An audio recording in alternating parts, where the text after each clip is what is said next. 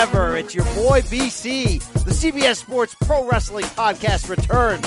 And believe me, it's better than ever, folks. Infused and injected with another dose of that performance-enhancing audio. The Bryan Campbell, yeah, still the voice that you hear. Still the man whose name is on the damn marquee in this Campbell podcast. And still the guy responsible for mixing together that secret sauce that you all love. And let me be frank, I got that hot sauce. Heyo, and best believe we've got another hot one for you this week as we recap the week that was in WWE and beyond and get you all kinds of fired up for Sunday's WWE TLC pay-per-view from San Jose. And spoiler alert, your boy BC pretty damn pumped up for this one.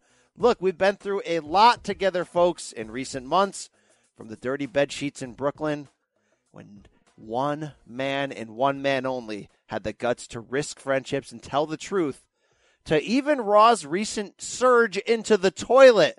But good Lord, every time I think I'm out, they pull me back in. I care, guys. I care about this pay-per-view on Sunday. We're going to talk about it. I'm dialed in. I'm fired up. They got me again. I don't want to jinx anything, but I really feel like this show is going to be a winner. People pay to see winners. They don't pay to see losers. Damn right. Well, we'll have a lot more on that topic shortly. And before I welcome in my other half, you know, your good friend, Silver King! I wanted to extend this intro even longer and thank those listeners, those looking to lease space on the rarefied air that is the ITC's Mount Rushmore, where legends like Tristan Adelano reside, and other legends like Omar Al-Rashid feel like they hold a claim to already. I want to thank all of you who've spread the word about this show, and realize truthfully, guys, it is all about the five.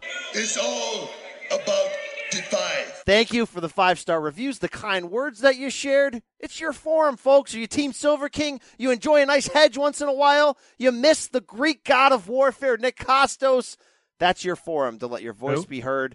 So please continue to do so. Hey, it's up to you guys. It's not up to me. You want your boy BC to stay up after midnight and let it all hang out and do a pay-per-view instant analysis show? You're going to have to do your part in this audio revolution. Get us to that next threshold of 400 reviews. You know how it goes, guys. You're either in or you're either out, all right? You're either with us or you're against us. I'm all in. Are you all in, Bryan? Oh, come on. Randy. Oh, God, Randy, yeah. Yeah, I do wonder. I mean, is there a partner for that wasn't thinking get introduced wrestling here or on there? what? Wow, Sugar? longest intro What's in the going on here? business. And with that business out of the way, let me welcome in my often angry co-host. Say hello to the bad guy. Yes, he's never met a hedge he wouldn't deny. He's the Silver King, Adam Silverstein. Hey, now, you know, by the time I get introduced next week, I'm going to be as washed as you. I'll probably be 40 years old at that time. Wow. It's taken forever. BC, I'll tell you this, man. You know, WWE we know it's been down for the last couple of weeks because Raw has been down for the last couple of weeks. But the state of combat is strong right now. Not only do we have the Max Holloway fight coming out of UFC 231 that hit me in the feel spot. And if you want to talk about that hitting me in the feel spot, the Wilder Fury fight really hit me in the feel spot. And now we have the WWE TLC pay-per-view. Somehow has 12 matches on it. I cannot tell you why. But what I will tell you is the top 5 are hot fire. The bottom 7 are garbage. The top 5 are hot damn I fire. even like some of the garbage. I don't, for some reason, I'm just really in on this show. They got me to care about a lot of these rivalries where as they keep adding matches, and rightfully so, people are like, oh my God, 10, 11, 12. I'm sort of like, I'm in. I'm here for it. Okay, well, you can be okay with like 5 Raw non-title singles matches and the U.S. title not being on the show. I'm not personally okay with that, but it's fine. We have a lot to talk about today. BC did mention the reviews, the iTunes reviews. Folks, you have been coming strong with the 5 stars. It's all about the 5. We are 12 reviews away from a guaranteed instant analysis after TLC on Sunday.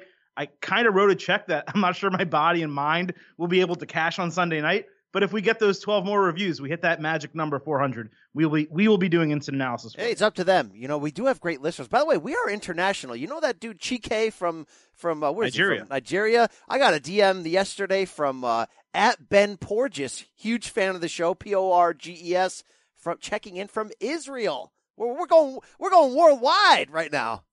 Yeah, there's also someone from Chile who tweets us all the time, but it's usually somewhat incoherent. So sorry about that. Right. But BC, we got a lot of shows. Oh, and final correction. People hate me on this show because I say Aussie for all of our Down Under listeners instead of Aussie. Some guy came at me on Instagram. He's like, bro, I love you, but if you don't change this, I'm going to stop listening to the show.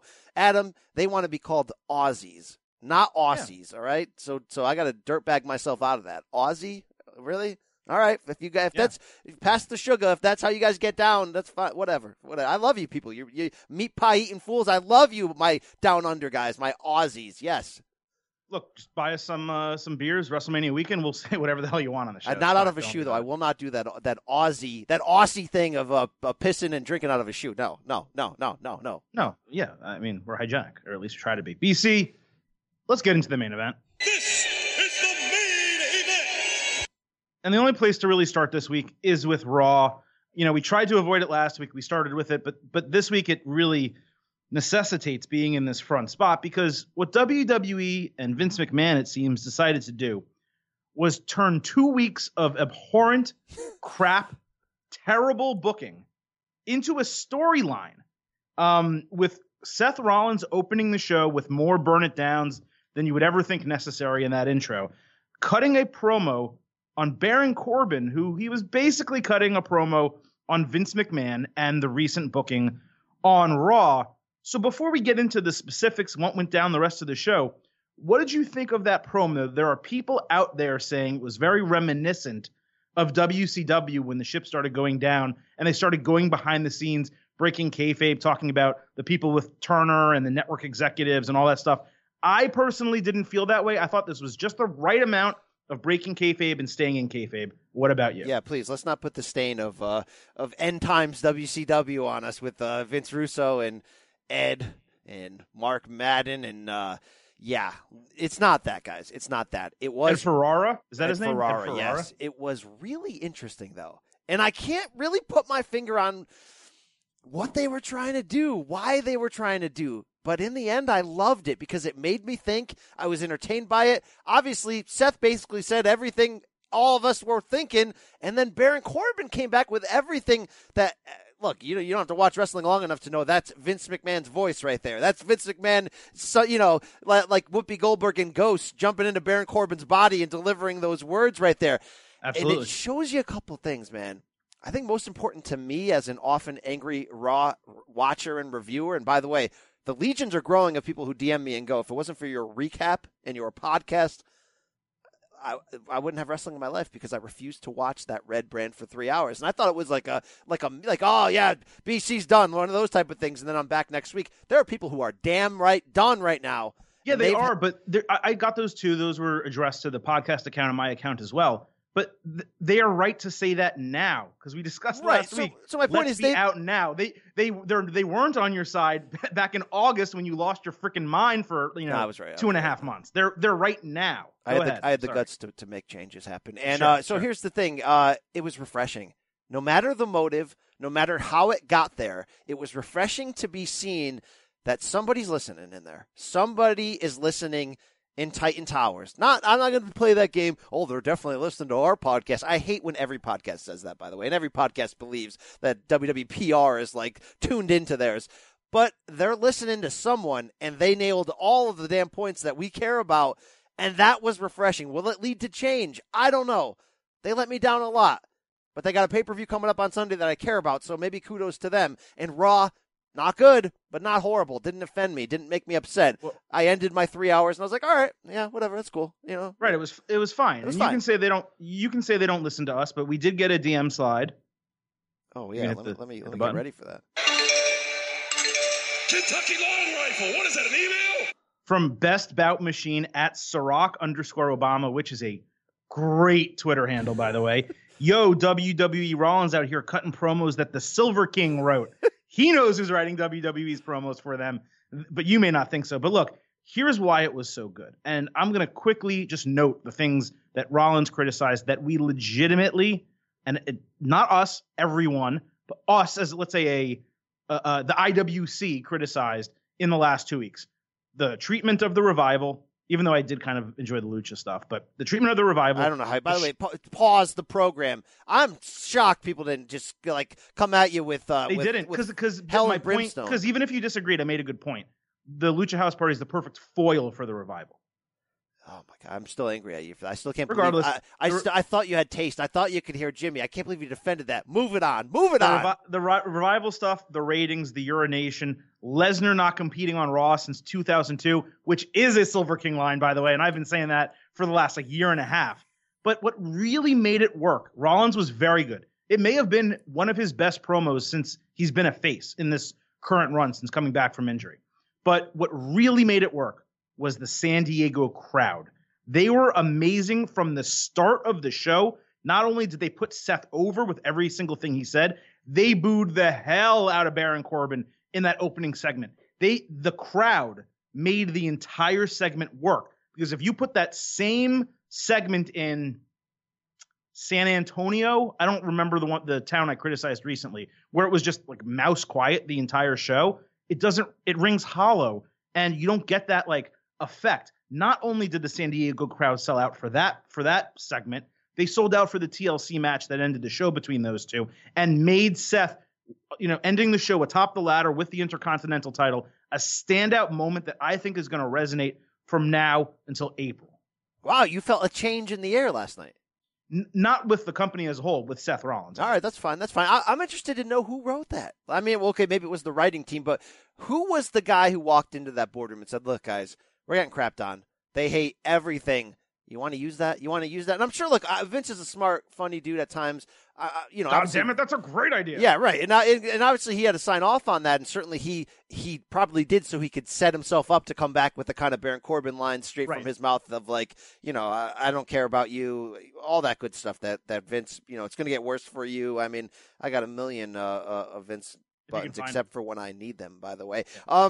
So that was great. I just wonder who was the catalyst for that? Is that Trips stepping up and saying, "Look, Pops, what do you think Trips? No, what do you think Trips calls VKM when they're because obviously they have real life moments. They probably had Thanksgiving at the mansion, and I'm sure they talked about work for 85% of it outside, and the other 15% was for the grandkids to say how school's going, as Vince isn't even listening. But what do you think he calls Vince? He calls him Vince, and I think Shane calls him Vince off TV. That's weird. I think he calls him Dad. I think they call him Dad on screen. I don't think they call him Dad off screen. It's a little weird, but they are top shelf carnies there. So hey, again, even if it goes nowhere, it was like a "we hear you" moment, right? We hear you. Yeah, and really what I had said, because I was watching it live, and along with the football game, I got a new little projector so I can watch two things at once on Monday. Don't tweet at Silver King if he's watching the football game. Just a reminder, all right? No spoilers. Yeah, but I'm able to watch now, so it's fine. But no, you still shouldn't do that for other people. But that's your worst take ever. That's the worst. It was a great take, and people agreed. I'm going to frame that tweet me that I was right and send it to you for Hanukkah. I'm going to frame. Oh, happy Hanukkah, by the way, Silver King. No, thanks. You just no-sold Hanukkah. How dare you? Well, because I'm older and I don't get presents anymore. If I still got 8 presents, then I'd be all in. All right, but I'm not. All right. Oh, come on. So I tweeted at the beginning of the show, just during that segment, "I'm interested," and that's all it was. They had my interest, as Alec Baldwin would say. They had my interest for 3 hours, and for the most part during the show, they delivered. And we'll get to some of the specifics as we preview TLC, but I did want to pick your brain about the main event, about that final match. A couple key points. Did you like that they actually gave us a TLC match on the Go Home Raw before TLC? That's number one. And number two, I'm curious what you thought about Heath Slater's involvement and what it might mean going forward. All right. The answer to your question, number one, is no. And the whole time I'm doing that thing that I do because I'm a stickler where I'm like, oh, man, why do they have to give us a TLC match days away from the damn TLC pay-per-view? It's gratuitous. It waters down Sunday night's impact, all this stuff. And like normal, I'm sitting there trying to tell myself not to enjoy it, and then I end up enjoying it because the match is freaking epic and it felt like a pay-per-view match, and you got me again. In reality, look, I know that they're not going to give me what I want. I say it all the time. I want these long, epic talking sequences that ends with somebody slapping the other person and there's a fight. They think they get the best ratings out of these 20-minute matches to close. But this 20-minute match was damn good. So kudos to them. They won me over. It was intense. Rollins ruled. Now the Heath Slater part, we saw him twice on Monday. Not the use I would have used that I said last week. I almost wanted him to work against Corbin, and that could be the end game, by the way. Then you get fired, though. That's counter to the right. storyline. But right now, he's trying to keep his job. It's fine. It was fine. Yeah, it was fine. Yeah, I found it to be a nice element, especially that it didn't affect the match, and because it's not like it's The Rock as the special guest referee, right? Like he should be able to get taken out by a single super kick and Rollins to go on and win the match. I thought it was very Attitude Era. The booking of a special guest referee in the main event, trying to cost the face the title the week before the pay-per-view, the face going over. It was great. I liked the match. I thought Corbin was great in the match. He's a pretty decent wrestler, and people don't actually give him enough credit. I understand why Vince likes him so much. What it told me, though, was, wow, the Rollins-Ambrose match really should have been a TLC match at the pay-per-view. And when we go into this preview, some of these matches having stipulations and some of them not, really doesn't make sense. So we'll get to that and we'll talk about it further, but I enjoyed the match. I thought they gave us something legitimate to sink our teeth into on the show. And it was one of two moments I think they actually gave us on the show. The other being Bobby Roode and Chad Gable, now dressed alike. They don't have a name yet, but Glorious and Gable looks good to me. Defeating AOP to win the Raw tag team titles. And I don't have your tweet in front of me, BC, but you basically said that this match and what happened in this segment ruined any toughness or credibility for the AOP. Do you stand by that still? 100%. I hate that. I hated it. That's a Vince booking to the core, to the damn core. I hated it. Guys, it just comes down to, I think it comes down to this. I'm going to go back to that well. Triple H shines up these shiny toys, and he gives them their chance in NXT to be cool. Guess what? The Ascension blows. They were pretty cool in NXT, right? Everybody was cool in NXT. The damn Vaudevillains were cool in NXT. Yes, they were. They were never I still have cool. that T-shirt, and I stand by it. By the way, I did see Simon Gotch. No, who did I see vaping? I don't think I've told this story. On the street in New Orleans during WrestleMania weekend, I saw Victor vaping. Yes, Victor the Vapor. Yes, take that, Vic. I said it out loud. Is he the one we also saw with a bag of McDonald's the year prior? No, that was Connor in Orlando who got Uber Eats with 2 giant bags of McDonald's. So hey, so our 2 standout wrestler sightings were Connor 2 WrestleManias ago with a massive bag of McDonald's, 2 seemingly massive delivered. Bags. Bro, 2 massive bags. Seemingly delivered by Uber Eats at 11:30 or midnight, and then this past year, Victor vaping on in the French Quarter. Before Connor, we saw Dean come down to the at the JW Marriott in Orlando, come down to the bar, get a bottle of champagne and 2 glasses, so you know what happened next. Dean Ambrose looks like he wants a piece of this pie. He got that. He got the piece with the Bane mask on. He got it. So what was the point here? Okay, my point is this. When these shiny toys get to the main roster, Vince gives you 7 days on TV. It's a week. Here, you got a week to look cool. Tyler Breeze, you got a week to look cool. You're going to feud for the IC title. You're going to have your little VIP section. And then you're going to job, and be involved in some crappy storylines and ruin any toughness, credibility, wrestling ability, anything you ever had. Yet Vince took AOP and did it it did it right away. Look, AOP was dominant in NXT. They looked like the part of some combination of a Samoan Demolition. They were amazing. And by the way, they could hold their own in high-level matches. And already we got a corny wrestling manager on them, which it doesn't make sense because he's an authority figure on another show. And this whole feud, higher than the level of what the tag titles meant, was urination, robes, and a tiny guy taking bumps, and title matches on Raw with crap endings, and now AOP doesn't have the championship, and they look like idiots with that little guy. It doesn't make any sense. Look, I'm not saying that Drake Maverick doesn't have pluses. Rockstar Spud, he can add to a broadcast, not with this team, not with this role. I don't like Gable and Roode. I think it's a waste of Gable. There's a lot of hate for this situation. Yeah, I mean, I think you're going overboard a little bit. First of all, in order to ruin a team's toughness and credibility, they have to have toughness and credibility. And this is what I replied to you on Twitter. AOP doesn't have that on the main roster. So whoever's fault that is, nothing was ruined Monday. Dude, they had a 3-week stretch of destroying people. They did okay. Destroying nobodies. No. Of destroying nobodies, BC. Because when they were brought up, okay, they got to go over jobbers, I think it was, in New Orleans when they got the call up. We saw that on Monday night. They told off Ellering, right? They fought a couple jobbers. Then they were off TV for 2 months. Then they came back and beat the B team for the titles and got Drake Maverick as their manager. They made a huge mistake initially with these guys. They need to bring these guys. They needed to bring these guys in, just like you do any other major monster. They come in, they dominate jobbers for a couple weeks, and they go one by one and beat every single person in the line to the titles. Then they win the titles. And the only way you take the titles off them is by some like superstar team, like a Rollins and a Balor that randomly team up for some reason and win the titles because they have enough star credibility to do it. But AOP weren't built to the level where they needed that, and they didn't take the fall in this match. Drake Maverick did. So perhaps this creates a storyline where it distances Maverick from them because he cost them the titles and so on and so forth. If they come out and crush him, then that's fine. But it would be great. But the point is that everyone says, I don't want my favorite wrestler or team to get called up to the main roster because the main roster kills them. That's actually false. What's true is the main roster kills NXT tag teams. One after another, all of these tag teams get ruined. Even a team that had like Steiner Brothers potential in American Alpha comes up to the main roster. They got a title run. Fans were behind them, and they just split them up. One guy got hurt. The other guy was basically obscure until joining this tag team. That's an asterisk on that one because they found out Jordan had star talent. Them, Revival, Authors of Pain, Sanity. I mean, well, your point isn't fully true. They ruin NXT people in general, which leads ruin.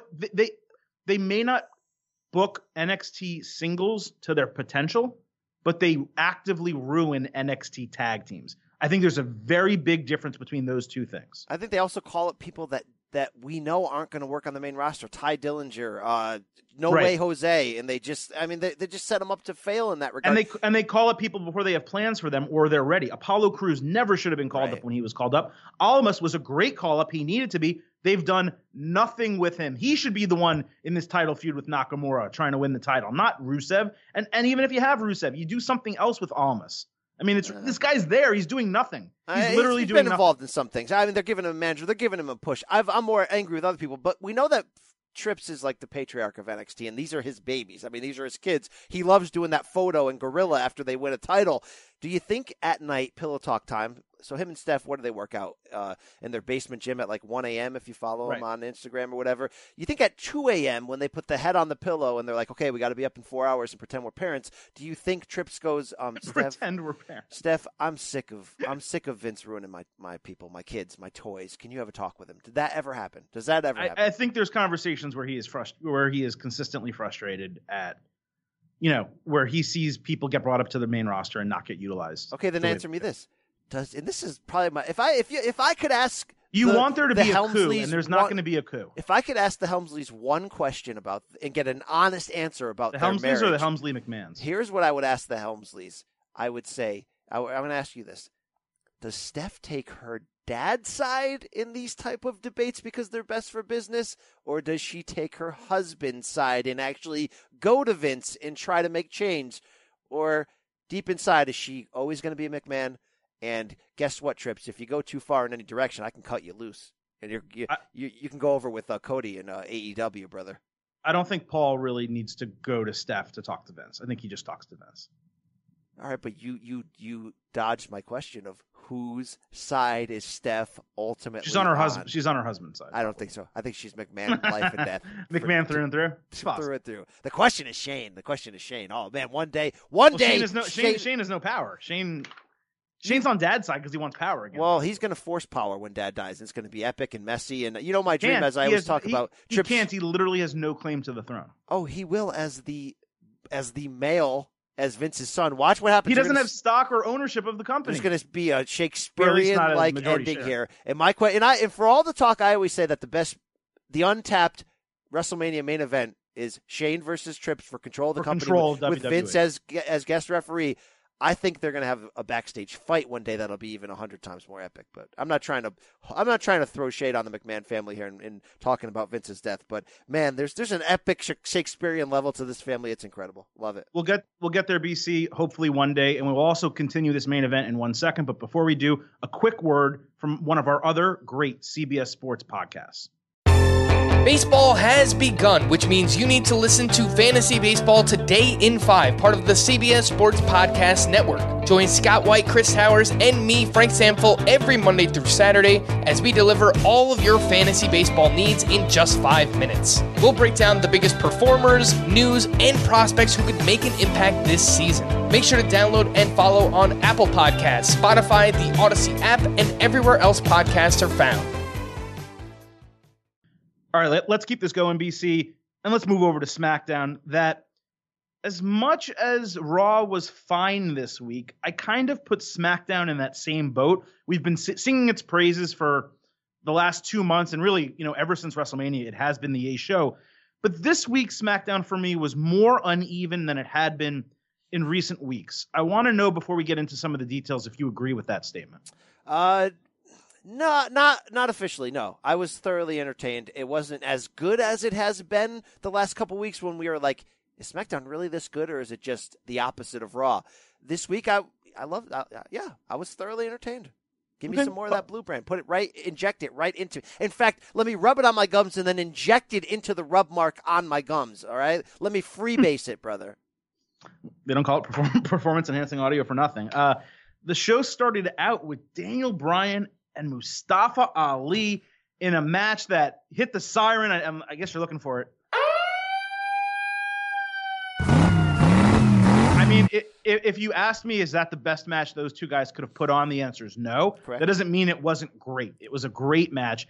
And I almost felt, you want to talk about like listening to the Silver King and booking? I almost felt like that was a reaction to not just us, but everyone being upset that it was Dolph Ziggler who answered Seth Rollins' open challenge, on Raw. We all said, why not just use, specifically Mustafa Ali or Cedric Alexander in that spot and have a real surprise open challenge? And with no rhyme or reason, they didn't even explain it on the show, although they did try to create a mini angle. Mustafa Ali's opening SmackDown with Daniel Bryan. Love it. I thought it was a great match. Daniel Bryan and Mustafa Ali made it work from a storyline perspective with very little dialogue. But it was kind of just thrown out there with no good reason whatsoever. That's how you take a half hour and fill it with stuff that won't really play into the larger story. Like, yes, they were still trying to tell you the AJ Styles story within that, but it's a free gift. And I feel like SmackDown is in the business of catering to us. NXT not only caters to us, NXT full mounts us. NXT is the consummation station we deserve, all right? Not Nick Costos' extra bedroom, the one they used to record from. Remember that time he laid down on the bed and was recording it, and there was like a T-shirt and underwear? He had a pillow under his chin, and he was laying down face forward on the microphone, so it rattled every 3 seconds. He had like a V-neck white T-shirt on. He had a bacchiotomy. I think he was swiping at the time. Yeah, all right, anyway, we'll take that out of there. But what was my point? Oh, my point is ultimately that, SmackDown is in the business of making us happy. Raw is in the business of pissing us off. This made me really happy. You and I were in the same Slack channel when you posted that link. I'm just like, wow, they care. They get us. Like, this is great. And yes, it wasn't the 5-star full-on siren match, but it was fun. And when Daniel Bryan, who is, by the way, playing this character perfectly, when he slapped the ish out of Ali twice and is really playing up his whole, like, you're a consumer, all that, the whole shtick of who Daniel Bryan really is in real life. Loved it. That was almost the moment of the show for me. And then the match was just bonus fun. And you still got to see Ali's theatrics without making it a gratuitous cruiserweight match. Come see our shiny toy. So I thought it was a perfect balance. And quick DM slide here from, enough, John. From It's Grant at Got to BG. I want to ask you this, Adam. He says, with us seeing them bring more cruiserweights to the main 2 shows and them having another title match on a big show, which is Sunday's TLC cruiserweight title match, do you think they're possibly thinking about integrating the entire 205 Live roster with the main roster and moving on from 205 Live? Very timely, well-said question. I don't think so, because that show now has its own ecosystem. Finally, it's actually has created some momentum. It may not be a big traffic driver on the network, but they're producing it as part of their, SmackDown taping. So it's not costing them any money to do the show. It's basically free outside of the talent. So unless they plan to get rid of like half the talent, then no, I don't see any reason they would do that. I think what they have been doing is what we said we always wanted with 205 Live and with that division, which they need to get rid of the name 205 Live. Show's not live anymore, but it's having them exist, but allowing them to still exist in the same universe as the rest of the main roster. And that's what they've succeeded doing with Lio Rush, with Drake Maverick, even though you don't like it. And, certainly in this instance with Mustafa Ali. So I think those guys getting individual opportunities, and maybe someone does surprise at a U.S. Open Challenge and wins the U.S. title, and holy crap, now they're on SmackDown. That's okay. That's allowed to happen. So I liked it very much. We actually had another DM slide from Jason Allen at Jaybird3452, who made a really good point. He said Daniel Bryan was the most over superstar in the company. Don't know if I agree with that, but he just got booed out of the building attacking a guy who isn't even fully established yet. That's how good the new Daniel Bryan is. Yeah, and he's right. And he's right. And if anybody watching on social media, Daniel Bryan's been going to house shows and finding signs from kids, bring him to the ring, and then tearing them up, which is like 1980s level heel moves. And now fans are catching on, so now people are writing the type of signs that go against Daniel Bryan's takes on food, takes on the the environment and all that. So it's brilliant what they're doing. And by the way, I still think it's right to say Daniel Bryan is the most over. I think the difference in this case is it's no longer an organic over, it's a go through the motions over. But when you have the entire arena doing the yes chant when you come out, you're still over. I just think people are more doing it through the motions of what they loved about Daniel Bryan in 2014 than they are now. Pre-heel turn, heel turn changes that. It's perfect. And to close on that comment about 205 Live, I just want to say maybe we're finally beginning to see the graduation system, though. Like NXT has a graduation system that pisses us off. Maybe this is the 205 Live graduation system, and this was a test to see how Ali would be received by the fans, and maybe this is the future where those guys are going to get so good, and we hope Buddy Murphy's next, by the way, where they can come and try to take over the world. So I'll accept that as a test to see, how those guys might be received. But I don't know that there really is much to graduate from 205 Live to the main roster outside of potentially tag teams to fill out that Raw division, or once they do the superstar shakeup, because like you tell me Cedric Alexander is going to work on the main roster. I really don't think he's going to. He's a little small. And really there's three top guys in that division right now. Mustafa Ali, who I do think would work on the main roster. Cedric Alexander, who makes me question. And Buddy Murphy, who I think can be a future WWE champion. No question about it. So what I think is going to happen with Mustafa Ali, if I had to guess, he wins the Cruiserweight title at WrestleMania.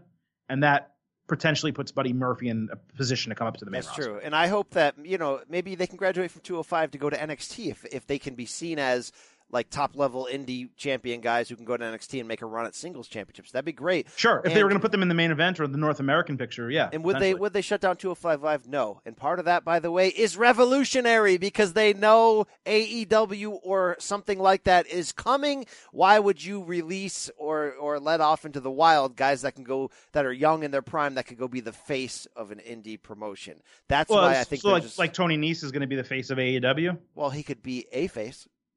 Brian Kendrick.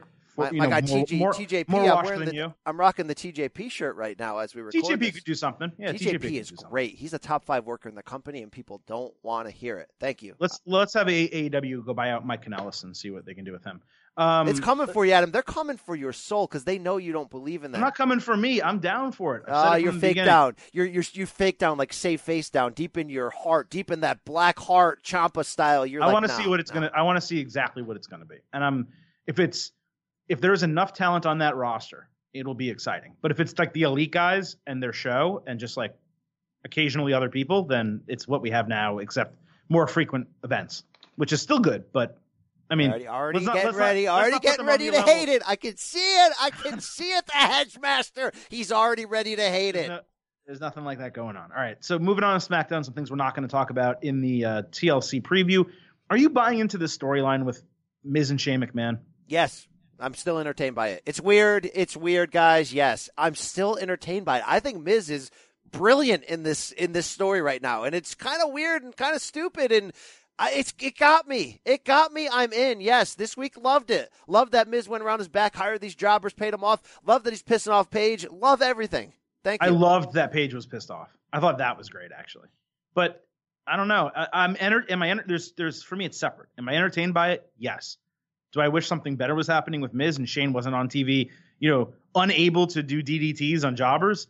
Yeah, I also. Oh, no, that wasn't unable to do DDT. Did you watch closely? Shane's trying to show off his jiu-jitsu moves that he's doing when he trains in Manhattan with Henner Gracie. He's, I think it's Henner Gracie. It's somebody Gracie.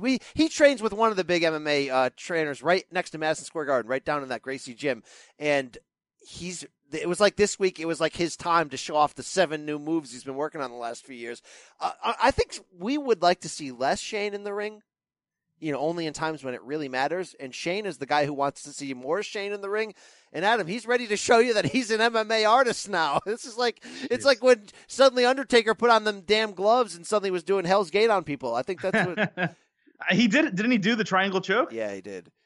For the win? He was doing Rousey like almost judo jiu-jitsu type flip moves. That has to be his first submission win in like a decade, if not longer. It's weird. He's still got to take away those punches, man. He's actually, if anyone's worse than Rousey when she goes in the corner and does those punches, it's actually Shane. Those are the worst punches ever. Because Rousey's punches are bad, but her last one looks good. Like the final blow, it's like, oh yeah, she connected with that one. Shane, they're all just like, he's hitting air. Like he's really a shadow. Be like your dad. Throw potatoes out there, all right? Blacken some eyes. You have the McMahon balls. Use them, right? Put them on people's face. Teabag, folks. Do whatever you have to do. No more pitter-patter. All right, and the show also closed with Charlotte Flair and Asuka in a one-on-one rematch from WrestleMania, which I appreciated. They gave it 20 minutes. As I tweeted, they got to save those commercial breaks where you can still watch the action for the main event. Yes. I don't know why it doesn't make a shred of sense to me, unless it's like a money issue, and that main event spot is so much more for those versus like the window ones, let's call them. But man, you're giving me Flair Asuka, and I'm missing half the match. Like that's not cool. Didn't we miss a Daniel Bryan Ali big moment where Ali went off like the top rope onto the floor and they the Spanish Fly, the top rope Spanish Fly? It was during the commercial break. So weird. By the way, that's the best move in all of wrestling. But so weird. Yeah, that sucked. But I was again in that weird feeling, Adam, where I'm like, I don't want to enjoy this because I don't want this on Tuesday night on SmackDown. I want this on a pay-per-view. I want this match to mean more. See, they do that a lot. Remember when Daniel Bryan came back and suddenly he's fighting AJ Styles in a main event on SmackDown, and you're like, he won the title? No, not that one. The first time. Remember the first time? Okay. And it was just sort of thrown together, and they're doing it for ratings, but it's like we as fans who are going to be here the whole year, every week to week, we're like, no, make that special. Don't waste it. The first, like, why we got mad at Braun versus Brock last fall. Why we got a little bit mad at Cena versus Reigns last fall when we're like, these are not September feuds. These are Mania feuds. So I felt that coming in, but man, these women, they sold out. They sold out to the point, Adam, where them kendo stick hits at the end, I was getting a little cringy. I was getting a little like, guys, save this for Sunday. You don't need to kill each other now. They showed Charlotte's back as she later, someone took a picture of her as she was walking up. She was scraped the hell up all over her exposed back. Asuka was vicious. Like here's the thing. I agree with you in principle. Save that, right? But they're giving us something better at the pay-per-view. And they gave us the proper, in this case, schmaz finish, where they just were like, hey, we can't have Asuka go over Flair, and we can't have Flair go over Asuka again because that makes Asuka look weak. Let's just use a kendo stick and beat the hell out of each other. I hate that. It was perfect. But you're like, what do you want instead? Do you want one of them to be the other ones? Well, no, but I also don't love that it's like you made me invest myself for a bunch of commercial breaks, 20 minutes for this match, and then there's just no finish. I thought the ending was good enough and exciting enough that it still gave us something to chew on, despite there not being a clean finish in the ring. The thing is, it didn't. Okay, here's the thing: was the attack in the three-way fight at the end entertaining enough? Yes, but we all knew that's how it was going to end, and all knew the three of them would do that.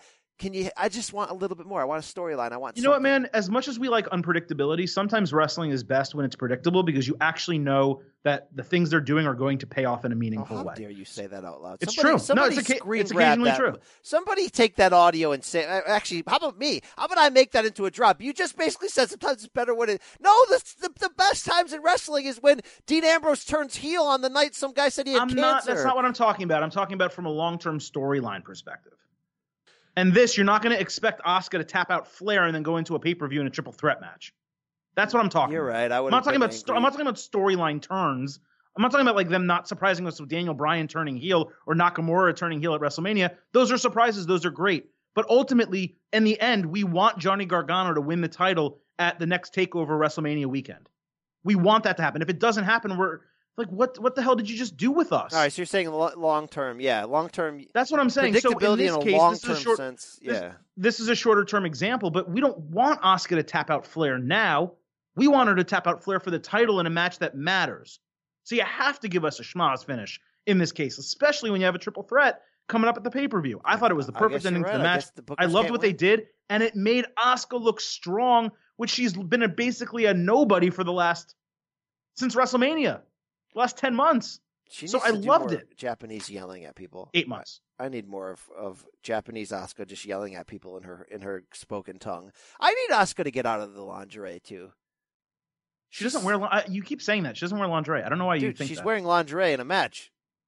Ask my wife who walks in every single time during a women's match and it's like, this is the smut you spend 15 hours a week watching. I'm like, Asuka's I'm like, come back in 5 minutes. You can look at Bobby Lashley's ass, your wife right? apparently didn't watch wrestling, about 15, 20 years ago. No. What about Becky Lynch wearing, what are those called? Fishnets. She wears fishnets. That's not, I mean, it's the same thing.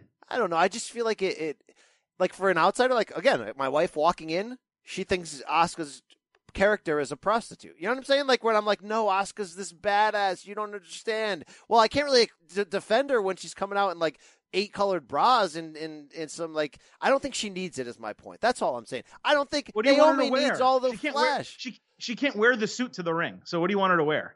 I think I can get back there in fabric and I can make something. I can work with them. You can do it. Okay, we'll get you. We'll get you there. We'll get you backstage with the seamstress.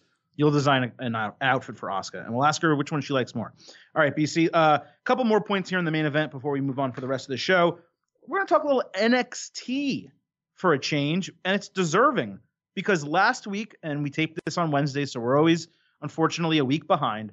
You had Aleister Black come out, challenge Ciampa for a rematch for the NXT Championship at the next TakeOver, which is in Phoenix, which sounds weird, but good for them that they're getting Royal Rumble and a TakeOver. That match is going to happen, but he also instigated a steel cage match between Aleister Black and Johnny Gargano, which you have to believe is going to air on regular NXT TV at the next taping. And oh man, I'm fired up for this. Yeah, I have. Let's just say I've talked to someone who was at that match, and they said it's hot fire. Oh, it already happened? Yeah, I believe they pre-taped all that stuff. But I thought it was the next taping. I am that's avoiding great. Spoilers like the plague, as always, and that was told to me unasked, but I accepted it.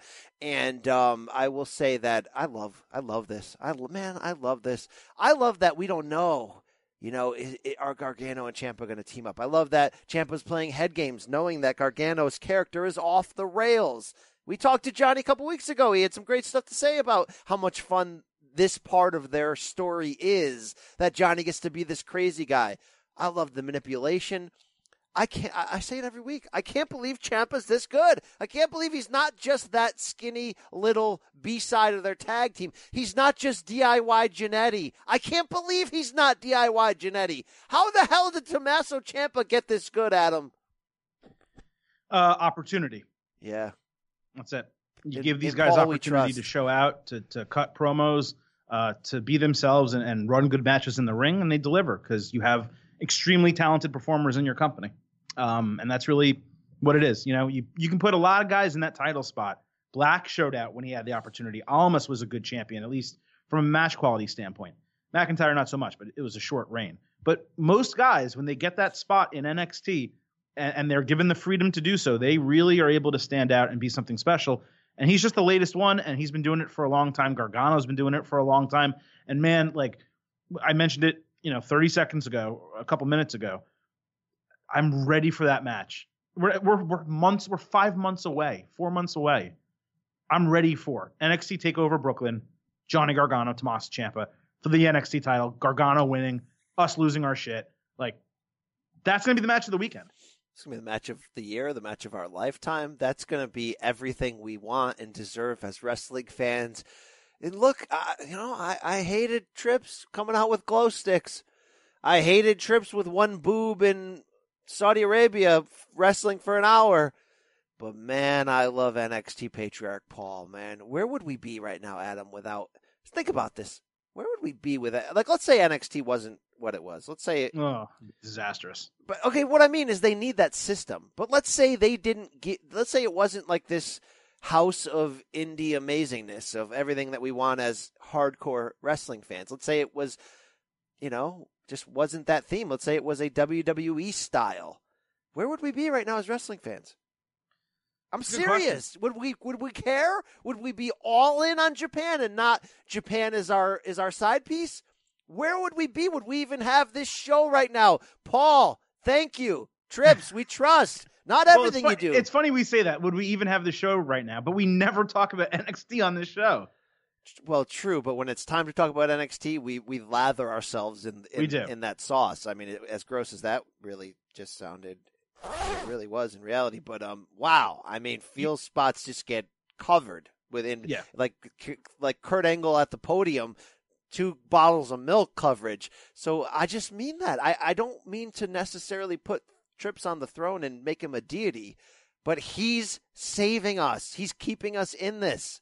Well, I stand by the fact that, for me, NXT is the best promotion. And even if you consider it a part of WWE, I don't care, whatever you think. For me, on its own, as a brand, it's the best brand in professional wrestling. It's better than WWE. It's better than NJPW. Because NJPW gives us a lot of great stuff. But BC, unless you're going to lie to me, we haven't talked about NJPW on the show for weeks. We've talked about the Elite and this AEW potential and some other stuff. But we haven't talked about NJPW on the show for weeks. Maybe months, actually. Months. And you know why? Because really nothing has happened for months. Now, individual storylines have happened and matches have been added to this Wrestle Kingdom 13 card, which is now finalized, and we're going to talk about it in a moment. But on a week-to-week basis and even a month-to-month basis, once you get out of the G1 Climax, there's really very little that happens that you can actually sink your teeth into, enjoy, and talk about as it is with these 3 major pay-per-views, Wrestle Kingdom, Dominion, and the G1 Climax. If you're not around those 3 events, to me at least, it's largely irrelevant. Well, after G1, they still had some fire. They still had a couple of shows that we talked about and cared about. Kind of. This is their slow period as they build toward WK13, but it also kind of, for me personally, it coincides with boxing and MMA being on fire right now and big fight after big fight.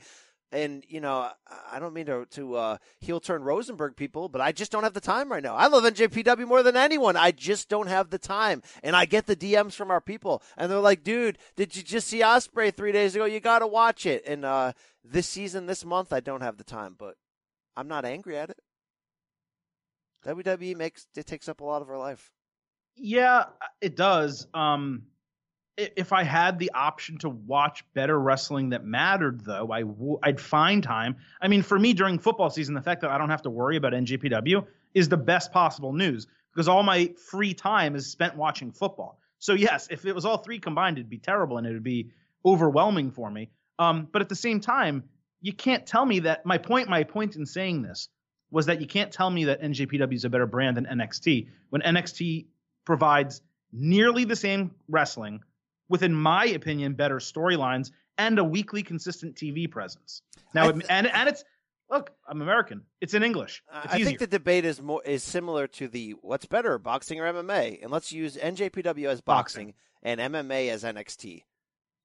God, no. Let me tell you. Let me tell you right now. There's 3 days a year. When boxing is at its very best, right? When it's Super Bowl time for boxing. And I don't mean when it's Mayweather pay-per-view and you're not going to get what you deserve. You mean a Wilder Fury. Yes. You mean a Canelo Triple G. When boxing is great there's nothing else, and I mean in team sports, me personally talking, there's nothing else comparable. It's great. But throughout a whole year, UFC and MMA, yes, they entertain you, give you more value. They do it. So NXT more consistently, yes.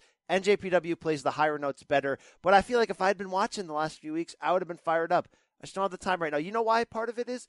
The G1 is a monster that even WWE doesn't have anything to compare to. If you want to care, nor should it, by the way, and have a podcast like we do, where we, you know what I mean, and even we had trouble keeping up. I put a lot of time into Japan this summer, and I almost need to Wrestle Kingdom to get back. You know, you do need like 6-8 weeks, but they're giving us 16, 20. You know what I mean? Like it's an extended period of time, and yes, they have the World Tag League, and yes, things have happened. I'm not saying that nothing's happening, and I'm not ignorant to that. But look, what do we care about really the most? We care about Kenny Omega and Okada and Tanahashi. We want the big names to be doing things throughout the year. We talk about Brock Lesnar being an absentee champion. I haven't seen the IWGP Heavyweight Championship in a long time. Now, granted, I'm not watching the shows, so I'm speaking a little, like an idiot here in that regard. But there hasn't been a reason for me to tune into a Kenny Omega match. Zero since the G1 Climax or since the event after. I think when he defended it against Ishii, maybe? Is that what it was? Whatever. I haven't had a reason to tune in, and that's the biggest issue. But this Wrestle Kingdom 13 card is finalized. I'm going to quickly run down these matches. Most of these have already been known. I'm curious if anything stands out to you. We have Omega Tanahashi for the heavyweight title. Jericho, who, again, won the title. I don't think he's defended it yet. Or no, he defended it once and won. Against Naito for the Intercontinental title. Okada versus White, the rivalry match, obviously for taking over the faction. The junior title, Kushida against Ishimori. The U.S. title, Cody against Juice Robinson. Yes. Then we have the Young Bucks against the Guerrillas of Destiny, which will settle, I think, the Bullet Club feud, which really seems like it's been going on for a year now. We have the British Heavyweight Championship, Ishii against Sabre, and the Never Openweight Championship. And this is the one, for me, that rings a damn bell. Kota Ibushi. This is strong style. This is Kota Ibushi against Will Ospreay. Dude, I love this card. I haven't been dialed in card on NJPW. Again, some of their fault, some of my fault. I love the crap out of this card. I don't think there's a spare tire or a flat tire on here. I think every match I have some sort of storyline or at least 5-star potential, that's making me fired up looking at it. Yeah, they won. This is a great card. Love it. There's only one match I left off, and it's just like a tag team, type of match, Roppongi 3K or whatever the hell it is. But the reason I wanted to name these one by one, this is the entire card. Whereas the last couple years, and really, in NJPW's history, you have all these 6-man tags and these extra tag team matches, these 10-man, like just the stuff that was mind-numbing, and you would fast forward through, and you and I would say, hey, what time do you think we can wake up for NJPW to see the 3 main matches that we want to see? Well, what the hell am I going to do now? I got to wake up when it starts. Hey, they've been listening to the Silver King complaining, and they're responding. It's crazy. This card, I may be being critical of NJPW for the last 5 minutes. This card is incredible. I don't know the last time I've seen a card in any company like us with this many matches, because the NXT cards are great. But 1, 2, 3, 4, 5, 6, 8 of the 9 matches are sick. And I don't know how the hell I'm going to watch it. Like, there's matches like Ishii Sabre where you're like, their chemistry is incredible. That's going to be great. Right. But how about the storyline in like 80% of these that have been told for a full year, if not longer?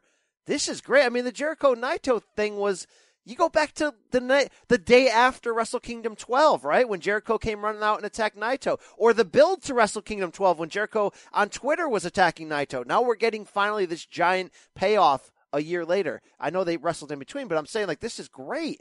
Great. What's crazy is I read 8 matches. 5 of them have like 5 to even 6-star potential. That's the sickest part. Yeah, it is. And anyone who's hearing Ishimori, who's that? I love that guy too. Kushida's one of my favorites. Ishimori's incredible. There. Yeah. And then the Cody Juice rematch. Come on, Brandy. I'm ready for this. Yeah, Yeah. By the way, if we're not allowed to do things like power rankings of the hottest women in wrestling. You can only do that off camera because it's 2018. But right. Brandy's very. I mean, technically, you're not even supposed to do it off camera. But that's true. In 2018, you can't do it anywhere. But yeah. But we are men, and that's what men do. And Brandy's a very beautiful woman. So congratulations, Cody. Thank you. That's as PC as I can say it. Thank you. She's a beautiful woman. What's always like funny to me is like when I'm watching Being the Elite, and it's just like a bunch of dudes, and then she walks in and like. The joint gets classed up immediately. Yes. You know what I mean? It's very noticeable. But BC, we got a good amount of show left. Why do we have a good amount of show left? Because there are 12. I'll say it one more time. 12 matches on this WWE TLC pay-per-view card. And it's truly shocking to me that there's this many matches on a non-major year-end pay-per-view that's a gimmick pay-per-view at that. So we're going to roll through these. A lot of these you're probably going to hear Bryan say, hey, give me 4 hot minutes and get me out of here. I'd like a little bit of thought and analysis to them if you can provide. I'm going to start off the top because I know you haven't even watched it. And we'll talk about the Mixed Match Challenge 2 final, where somehow, despite losing like all of their early matches, the finalists are R-Truth and Carmella against Jinder Mahal and Alicia Fox. And the only reason that this is actually worth discussing, BC, the winner of this match, in addition to getting an quote-unquote all-expenses-paid vacation, which is meaningless, they're going to get the number 30 spots in both Royal Rumbles. Wow. So the match, look, R-Truth and Carmella are going to win. And if they don't, it's ridiculous. My bigger issue though, is I think that is a massive mistake by WWE. Those 30 spots, the last spot, you usually use either to bring someone back for a surprise or just for a big name, a Rey Mysterio, a John Cena. What the hell are they doing giving these spots away? Because when you said that at first, I was like, yes, finally. It's sort of like the baseball all-star game, putting something on the line. Right. I'm like, okay, I hate mixed match. Or I don't hate. I don't care about mixed match challenge. But this made me suddenly care about this match. Like, okay, there's something on the line. You're right. At the same time, it does sort of take away something special within the Rumble. But I'm down with this. By the way, your mortal enemy at TalkBackBox, the guy you block on Twitter, you guys are really alike. He may have to replace me on the show one day. He thinks Kenny Omega's title reign as an IWGP Heavyweight Champion has been disappointing. That's a Silver King take. And he also thinks the Mixed Match Challenge is one of the greatest things ever and watches it with his daughter. I don't believe that. I enjoy it. It's fine. All right. I'm just saying. One day if I get assassinated or TalkBox, I'll know who it is. Yeah. Maybe you can unblock. All right, if I get assassinated, will you unblock him? We'll see what happens. Will you unblock him at least if somebody kills me? He's been unblocked for weeks. I think he tweeted at me or included me. All right, he's making a run at the Mount Rushmore. We'll have to unveil that during the award show. All right. I don't know. I think it's a little too early for a Mount Rushmore, but we do have Tristan deserves it. We met him. We know he's a real person. Yeah, he didn't kill us. Yeah, that was great. Exactly. All right. I still have my liver and my kidney, so it's good.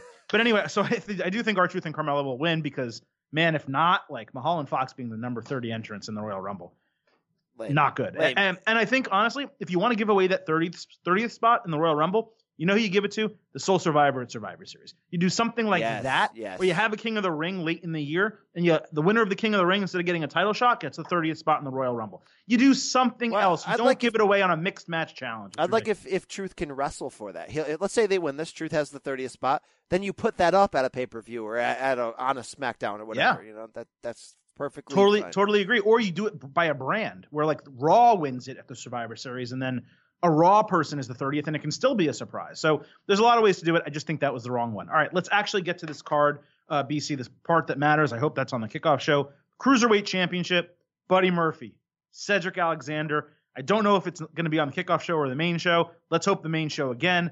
Holy cow. Oh, my God. Holy cow is right. So damn fired up for what this is going to look like, what's going to smell like, what it's going to sound like, taste like. If I only knew my own soundboard, I would already hit it. In the dark, I feel it home. Time has passed and now I've grown. Oh, yeah. Used to dream I'd have it all. Now it's mine, I won't let go. Oh, man, I was so frazzled there. I used the word hitted instead of hit. That was great. All right, so here we go. Give me. They'll give him 11, and the 11 minutes will be so damn hot. Buddy Murphy should win and defend here, unless they are going to call him up, unless they believe in him in a tight T-shirt. I saw him in Brooklyn in a tight T-shirt. This guy looks like $1 million. This guy looks like a Chippensdale dancer or something. This guy, Mr. Alexa Bliss, is hot fire. If he wants to go to the main roster now, then lose the belt. If not, keep him as champion. This is the best matchup you can make in Cruiserweight. I always thought it was going to be Neville and Cedric Alexander. No, it's even better now. And shout out to Neville as Pac doing his business on the Indies. I hope he's doing his business on AEW one day. Anyway, yes, Buddy Murphy, yes. Yeah, definitely a retention for Buddy Murphy. I said it a little bit ago in the show. Buddy Murphy loses to Mustafa Ali at WrestleMania. That's the way you do it. Mustafa Ali needs the title. You have to put him over a heel, not his friend in Cedric Alexander. Perfect storyline, perfect way to develop it. And he just got the title too. I don't want him giving, Cedric had it for like a year. Buddy Murphy's had it for like 3 months, 2 months. No way. Moving on, Randy Orton against Rey Mysterio in a chairs match. This is an instance, at least, BC, where I will say that they properly utilized the weapon in the lead up to the match. Therefore, it actually makes sense. I'm down for it. I like this Orton character of going through all the fan favorites as just this dastardly heel. And it seems like he actually likes it. And we all know when Randy Orton is bought in, he's the best he can be. Yeah, and I think he's been very good the last couple months. There's a Brock-like element to him where he's going to underachieve unless you push him. No. I think what it boils down to, though, Rome, is that perfect 10 crap. It just pisses me off. I found that on the soundboard there. Randomly, I forgot I had that. He's so good in this role right now, man. You're right. He's dialed in. He's happy. And it just for like the millionth time, it reminds you, don't turn him face. Like, I know why they do it. You get pops. But even as a face, he's a dirtbag. He burnt down Bray Wyatt's prayer shack. He dug up Bray Wyatt's dead sister. Like, he's a dirt hole. He's a dirt hole. And it's working that he's acting like it. Rey Mysterio has been taking some good beatings. I know he came back and got a little bit of comeuppance this week. I care about this match. TLC is a pay-per-view. Of all the gimmick ones they have, that I get excited for. I love that some matches have one weapon but not the others, because I think it makes it fresh. When it's Elimination Chamber and there's 4 different chamber matches, I'm a little bit bored, right? Hell in a Cell, I would think they should get rid of that pay-per-view. You want to do one Hell in a Cell match per year? I'm in. No Hell in a Cell pay-per-view. TLC, yes, it's fun, it's creative. This match is going to be really good. Chairs matches consistently have been great the last couple of years. I'm in on this, and I think it's time to give Rey Mysterio a win. Yeah, no, it definitely is. The whole bringing Rey Mysterio back, like, I was up for it, and I'm still happy he's back because I get to see him. But they don't really have anything for him. And unless they're going to make an intercontinental, U.S. title run leading into WrestleMania, they may need, once the Superstar shakeup happens, to move this guy over to Raw. I do think we're going to see that. I think we're going to see I think the shakeup this year after WrestleMania is going to be pretty big, especially with Roman still out. There is a talent disparity on Raw and SmackDown right now. If you look at SmackDown, there are so many guys who could legitimately be a world champion on either brand. And on Raw, to their own fault, there's like 4. And 2 of them are in an intercontinental title feud. The other's injured, and the other's not there because he's the actual champion. It's a big issue, and they need to rectify it. And Mysterio might be part of that. Even if it's for a mid-card, even if it's to make him the intercontinental champion on Raw in the new year. They need to rectify that. I like him. He's doing a great job so far in his return. Next match coming up, Natalya against Ruby Riott in a tables match. A little bit less of a good reason for this to be a tables match, although they tried to make it work on Monday night. So there's a lot of fans, BC, that are not pleased with the storyline. And we got a DM from Casey Finlinson at FinDaddy81. He said, for those that watch WWE, is the Natalya and Ruby Riott feud and WWE using Natalya's deceased father, Jim the Anvil Neidhart, obviously. Is it uncomfortable for anyone else? I get it's been done before, but for me, it's too much. Is it too much for you? No, they finally got me to care about this week. It wasn't great. It was clunky. It was corny. It's corny to have Jim the Anvil's face, his whole body painted on a table, but you know what? Which by the way, he would have loved. Yeah, and it worked. And look, she's a lifetime Cardi. She's a heart. Of course, it's okay with her. It's okay with him. They made it matter this week. Natalya's promo was good. She put emotion into it. It wasn't bad, and I thought that was some of the best presentation for Ruby Riott, who I think typically has overacted in her big moments, trying to prove that she belongs, and I think she was more comfortable. I think they got the right makeup combo on her too. I like her look right now. I like a lot of that. I thought this whole thing for the first time made me go, oh, all right, let me see what this match looks like. Yeah, you're probably only going to give me 8 hot minutes. It's probably all this match does. Look, this card's going to be long, so I'm hoping that some of these early matches are unnecessarily long. I hope they are short and compact and good. This one's going to be a table match. Natalia's going to win. She should win. She should end with, smiling and giving a tribute to her father. Yes, the use of the glasses is corny, but I waded through it. Not bad. Not bad right now. So I'm going to actually slightly disagree. So to answer his question, no, it doesn't make me uncomfortable because A, Neidhart would have loved it. B, WWE has done it a million times. They did it with Eddie Guerrero, and others. And C, it's just not, I don't think it's in bad taste based on who it's about, like you said with Natalya. But what I don't like is that the storyline's been awful. If you're going to do it, make it a good storyline. It's just like I said with Ambrose bringing up, Roman Reigns' leukemia 3 or 4 times after that initial moment. I don't necessarily mind you doing it, but make it work. Instead, it was like, having to do with all this other crap that he deserved it and all. It just didn't sit well with me. So I don't like the storyline of her breaking glasses that Natalya had never brought to the ring before, only having done it one time. If she had been doing it for a month and then she did it and broke them on purpose, then maybe there's something there. So I don't love the storyline. I do hope this one's 4 hot minutes and get me out of there. I would actually be okay with Ruby Riott winning because it's a tables match, so you can have an accidental loss. It's not a pinfall. It doesn't necessarily hurt you.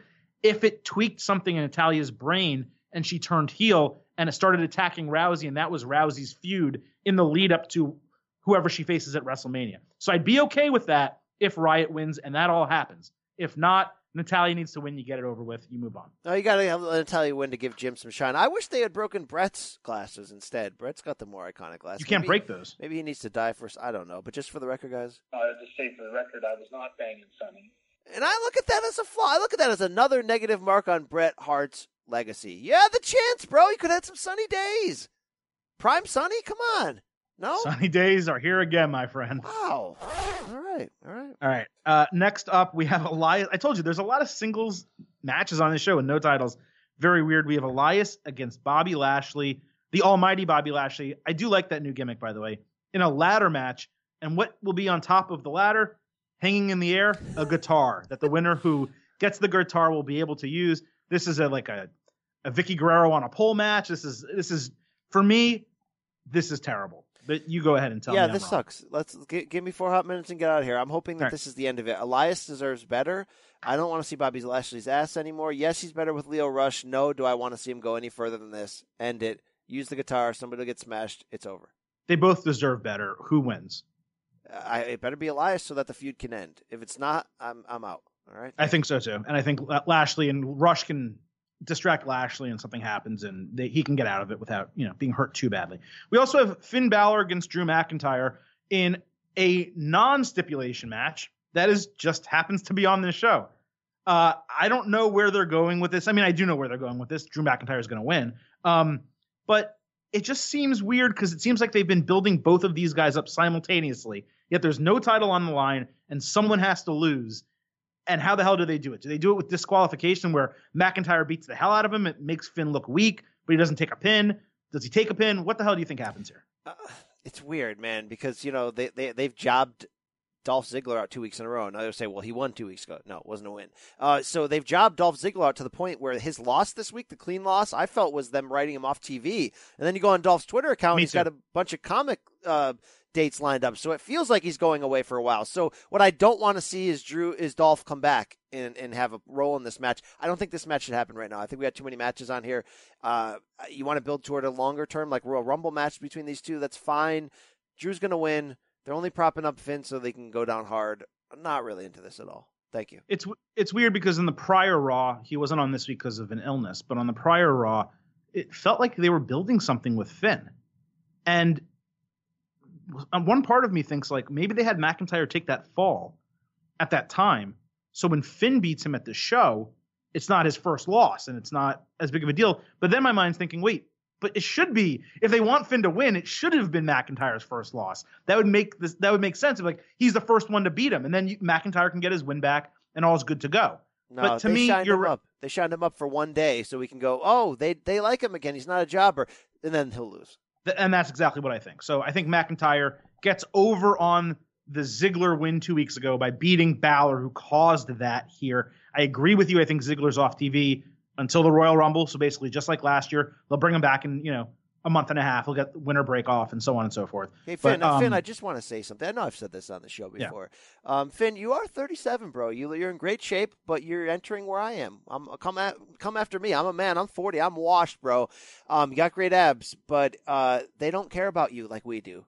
And they meaning the McMahons, the Helmsley. Unlike you, Finn's 37, but he looks 27. So, and I know that this is his dream, and his parents are always with him on these WWE network shows, and it's his dream. I know it's your dream, brother, but you were badass in Japan. You were the Prince Devitt, the badass. You said the F word a lot. You were the heart and soul of that Bullet Club for a short season there. So here's the deal, Finn.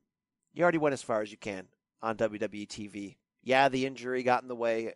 It's still your biggest moment.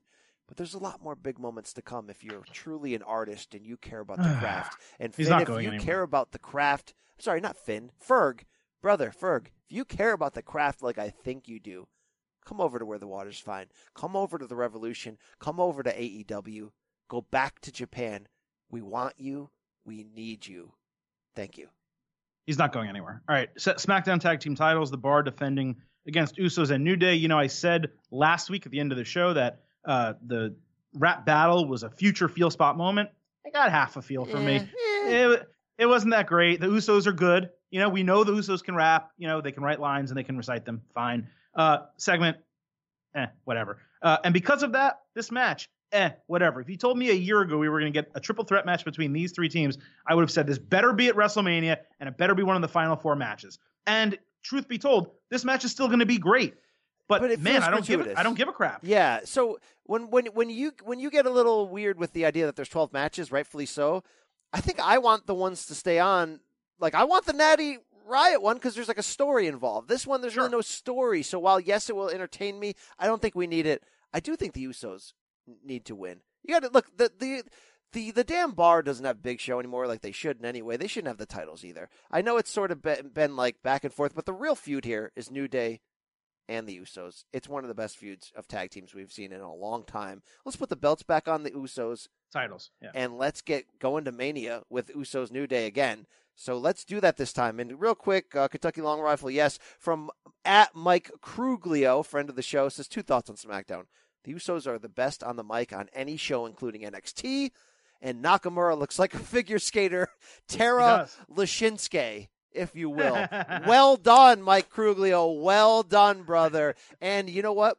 In that rap battle, even though it didn't sizzle, the Usos were damn good. Damn good. Yeah. So, yeah. They're great. They're just great top to bottom. And you're right. If they can put the titles on Usos and stretch this out, we're talking months, though. That's the problem.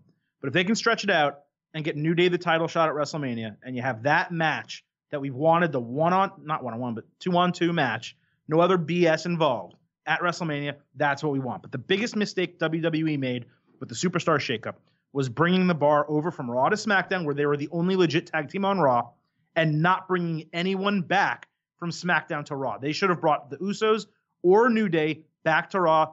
Then the tag team picture would at least look somewhat legitimate, and you would have had a team that could have carried the division. Instead, they went with that Bray Wyatt, Matt Hardy team. They've had the B team, AOP. Think about how bad the Raw tag team picture is. It's a combination of them not pushing teams the right way and not having a really good division with. It's not even.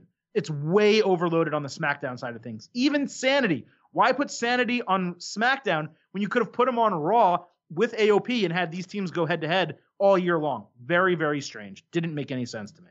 Just so you'll know, I don't succumb to public pressure. I could care less what the public wants because, quite frankly, I know what they want better than they do.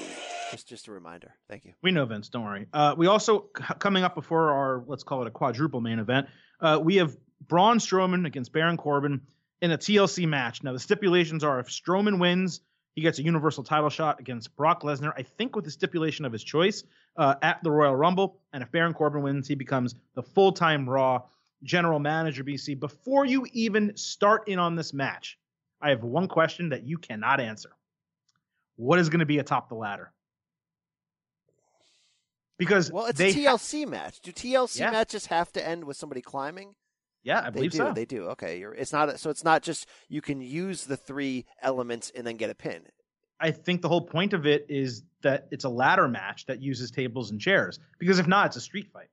It's a good point. It's a good point. And I do recall to the last great TLC match I saw when AJ Styles ripped his arse, December 2016 against Dean. Ambrose. Yes, it was Jim Ellsworth, James Ellsworth there who did help. Don't forget, we have was there a TLC match? The one earlier with it's a ladder match with Elias and Lashley. All right, what is going to be up there? The green belt that Strowman won in Saudi title. Yeah, no, I don't know. It's weird. It doesn't make any sense to the point that this match doesn't even make sense. It feels to me because they're promoting it with Braun hasn't been on TV since he had surgery. He's obviously going to show up. It's obviously going to be a squash. At least I think so. All right. Yeah. Maybe a contract. If Corbin wins, he becomes full-time GM. So maybe a GM contract at the top. I don't know. Or both contracts are in a briefcase above, and whoever gets it gets to use the contract of their choice. But I mean, it's weird, right? It is. Which by the way, I think you just solved it. It is going to be a squash because of that, and because Strowman's not fully back. So somebody's going to get their ass kicked. Oh, Mark Henry. Oh, I wish I had the button ready. Yeah, I do too. I thought you had it. Yeah. No. I think you have the heel win. I think you have Corbin win. I think you have him beat the crap out of Strowman. Interesting. Again.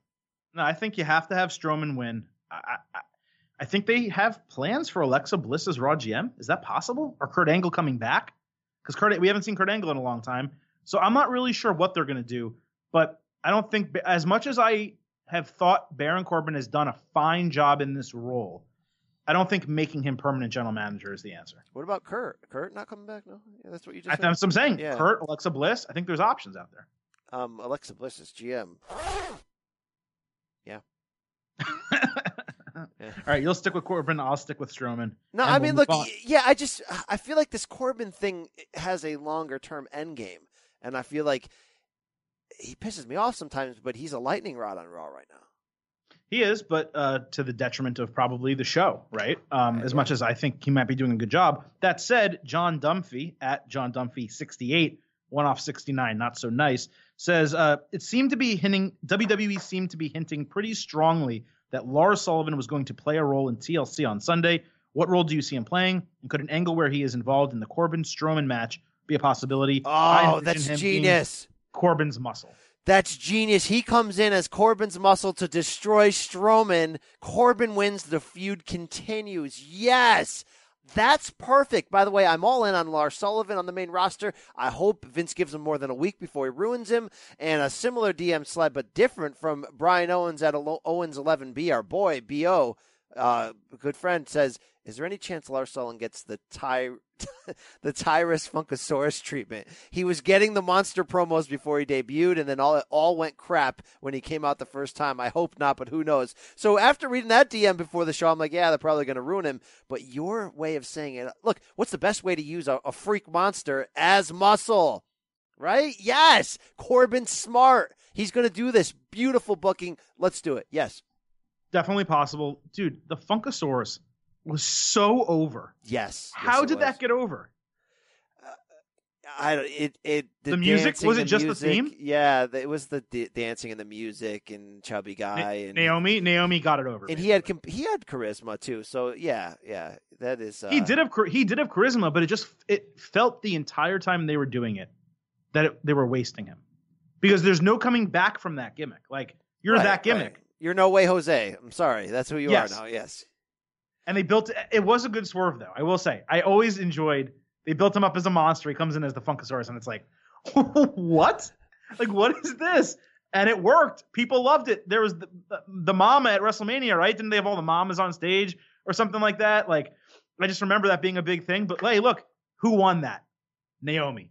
She won. Let me say something about Lars that you're going to disagree with. Okay, are you ready? Some people think that Braun Strowman could be the new Big Show, but even better long term. I think Strowman's better than the Big Show long term potential if used right, if pushed as a champion, all that. Maybe Lars Sullivan could be the new Big Show, meaning the new freak guy muscle that can just be used to take falls in feuds against rising main eventers and then just crush people outside of that. You're right. I totally disagree with that. All right. There you go. All right. All right. Up next, the Intercontinental Championship match, Rollins versus Ambrose. And this is where I get into the point of the show where I rewind back to the start of the TLC preview and I say matches that probably should have stipulations don't. And this is one of them.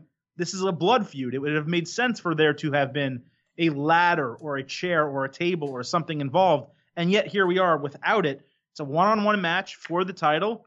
Do we have a new Intercontinental Champion after Sunday night? Yes, we do.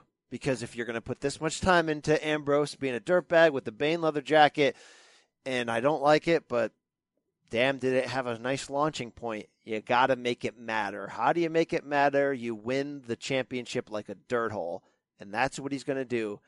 And who was it? Somebody, a DM or you, one time was like, "Let's go all in with Renee in this." She's in kind of a interesting, uncomfortable role. Her husband's a psychotic dirt hole. She has to kind of defend him or just say she doesn't know. What if she becomes part of the story? What if she helps him win? What if she almost becomes a heel, but not really a heel because she's supporting her husband? Sometimes dirtbag men in this world put their wives in bad spots where they have to defend their actions and decide I'm either with him or against him. Like a lot of you people on the show, you're either putting in that 5-star review or you're not, all right? Or you're squatting for free right now. This, you know what I'm saying? It's true.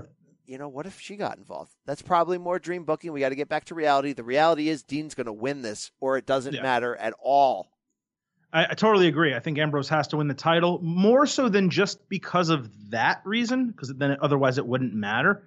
It sets Rollins up for a potential match with Brock Lesnar at WrestleMania. And what I took away, and this is what I saved from the main event earlier in the show, what I took away from Raw is they had Rollins open the show as the guy that represented the WWE universe. And they had him close the show atop a ladder with a title in his hand, getting serenaded by the crowd. And he got massive, massive pops on both ends of the show. And if you're going to tell me that they're not going to have that person main event WrestleMania with Brock Lesnar for the male main event, at least, then there's only one other option, and it's AJ Styles, and I've already mentioned that previously.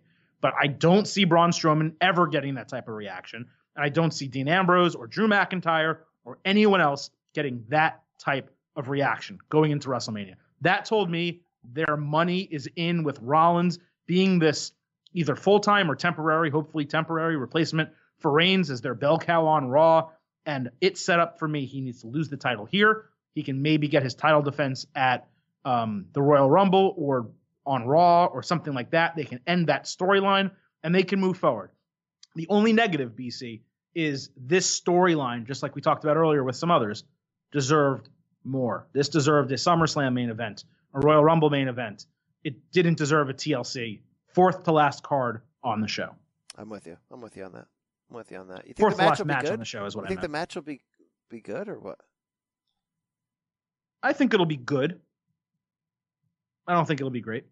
I hope the match has such good chemistry and juice that it wins us back on the whole gas mask fiasco on the you fans smell really bad, so I need to get a needle in my anus, that whole angle.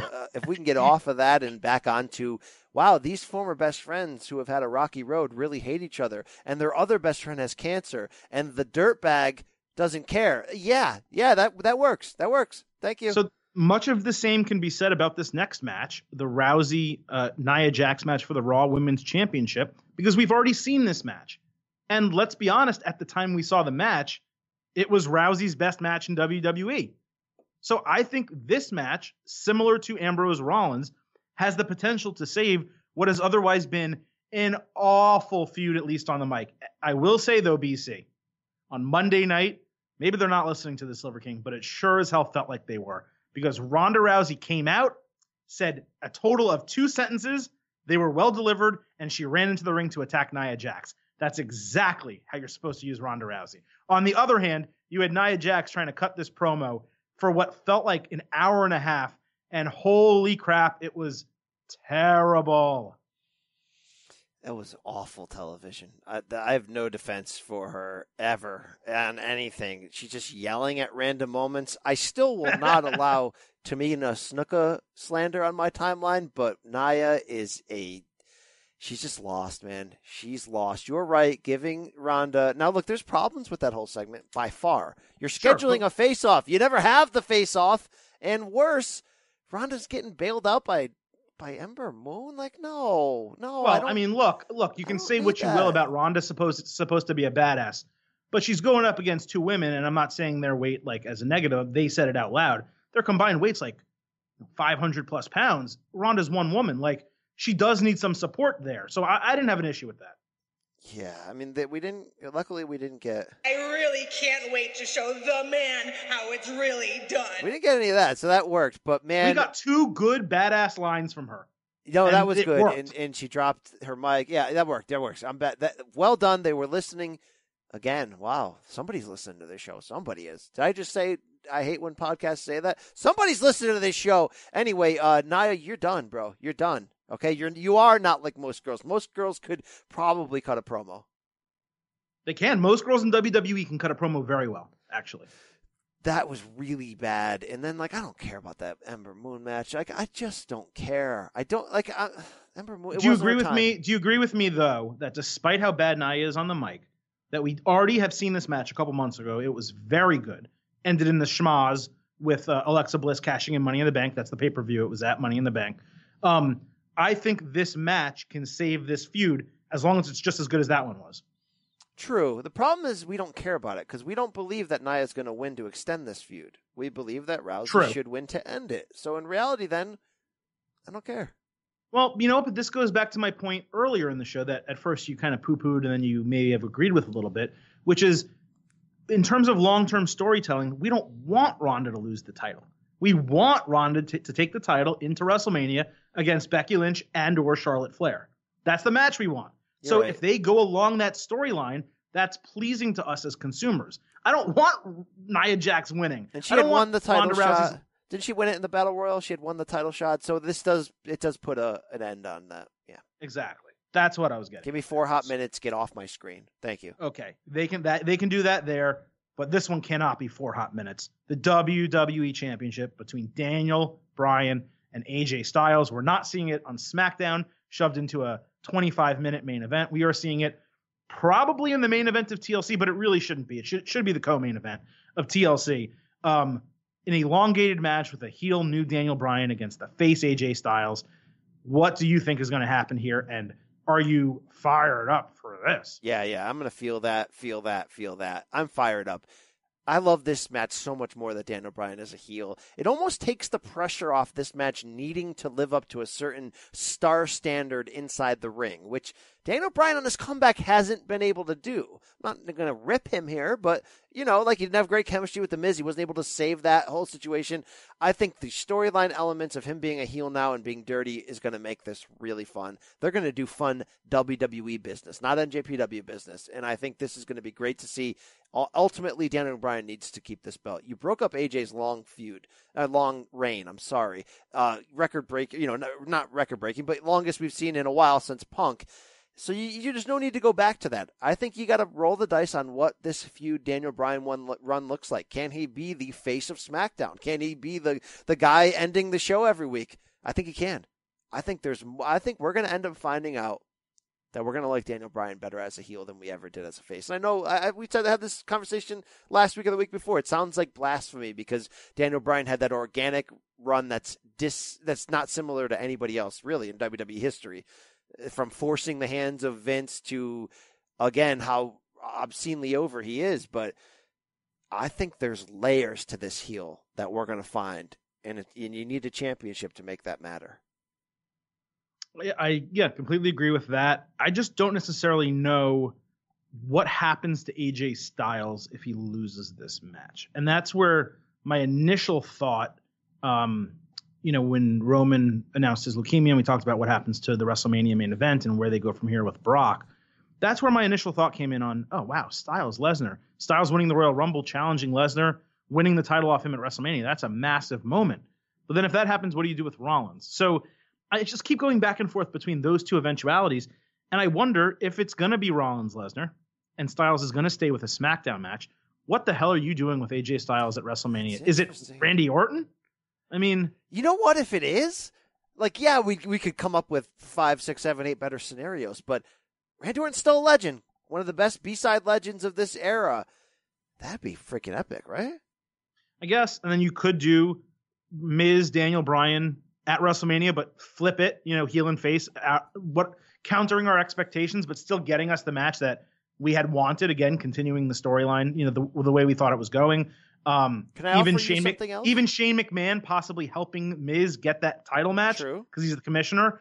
So I do think there's layers here. I don't think there's any reason you take the title off Daniel Bryan, though. Can I offer you something else for WrestleMania? Sure. Right now, he's I don't speak his name a lot in my house because I'm mad at him. How about Shawn Michaels, AJ Styles for WrestleMania? How about that? How about that, brother? I mean, incredible. I mean, if they did it, it would be incredible. And it would really wash the sour taste of Blood Money in the Sand out of our mouths if he did do it. It would. And it just... that's the ultimate babyface thing that WWE can do to their fan base. AJ's, 1A on their most beloved guys right now. HBK of their living retired guys might be the most beloved guy, man. That would be, and he could still do it. Yeah. He can go. He can go. Yes, he's slower and he's older, and yes, we know this. But if you gave him 4 months to train for a match with AJ and they could practice it a little bit, that would be amazing.